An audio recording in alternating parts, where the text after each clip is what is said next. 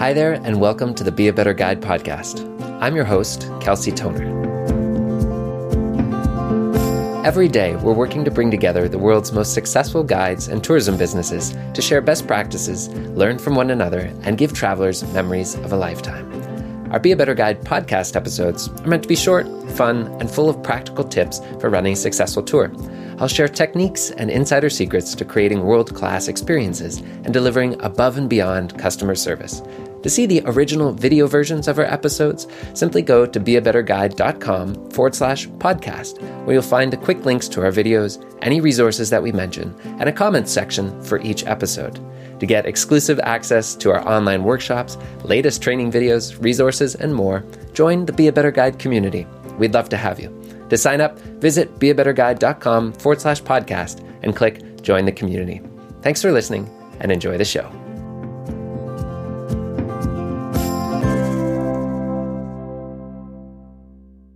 Hi, I just wanted to let you know my original plan for this video was to go out and paddle there on Lake Huron, but then this happened. That flag is roughly about 30-40 kilometer-hour winds. So I decided to do it here on land, but I am still standing in the canoe.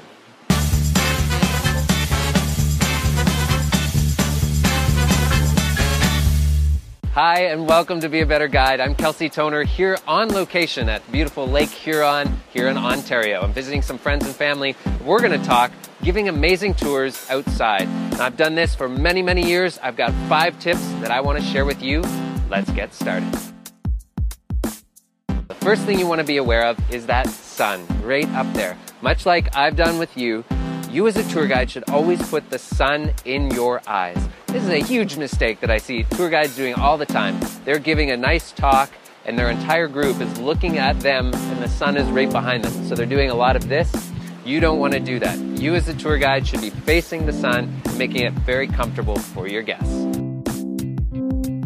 Tip number 2, ditch the shades when you're doing your introductions or you're just meeting people. Because this is a little cold. This is a lot warmer. Plus, people might think that you have crazy eyes or that you're really mean. So you want to take your sunglasses off. I know a lot of you guys don't do this. I see it all the time. You just walk up, whole time like this. Don't do it. Take the sunglasses off, warmly greet them, get some eye contact. Your guests will feel more connected with you. And then if you have to stare at the sun, you can put them back on. 3, you want to be prepared for the outdoor elements and some of the things that might come up. So classic things, of course, some sunscreen, or maybe bug spray if you've got bugs.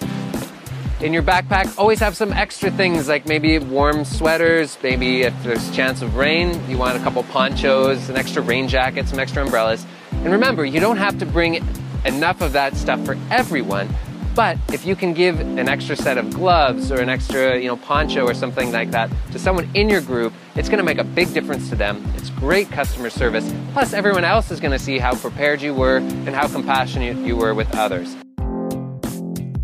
Tip number 4, get your guests ready for whatever they might encounter outdoors. So this is talking pre-trip literature.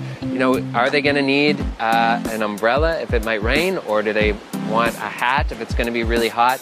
Sunscreen, anything that you think they should have, even if it's a slight chance it might happen, you want them to bring it. Whenever somebody asks me, hey Kelsey, is it going to rain today? Should I bring my rain jacket? The answer is always yes, bring your rain jacket. That way you're ready for anything. And lastly, get to know the terrain where you're working and use those elements of the environment to your advantage. So I'm talking here about things like natural shade, good places to sit down.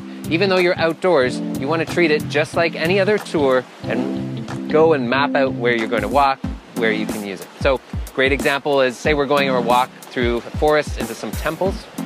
You come and there's a beautiful big tree there that you can use for shade. A lot of tour guides are pretty good about this. If it's hot, take your group to the shade if you want to spend 5-10 minutes talking to them. I sometimes see this come up though. Say your best view of your temple is right here. There's a big clearing and you think, oh, we've got to stand here and the guide is talking for 15 minutes and the people are dying in the sun, right? You may know this. If you see this, you should be saying to yourself, okay, come have a great look, get the view, get the picture, and then say, why don't we duck over to that shade over here and I'll tell you a little bit more. Same thing with wind. If you're in a really windy location, your voice can get carried away. Let them see the site and then take them to a spot where they can be protected from that wind. Okay, those were 5 quick tips to get you thinking about how you can improve your tour if you're doing it outside. Now, I want to hear from you. Many of you work outside and you are all awesome guides and well on your way. In the comments below, let me know what sort of things you do to make your tour awesome outside. And as always, share this video with a friend if you're inspired, and thanks for being here.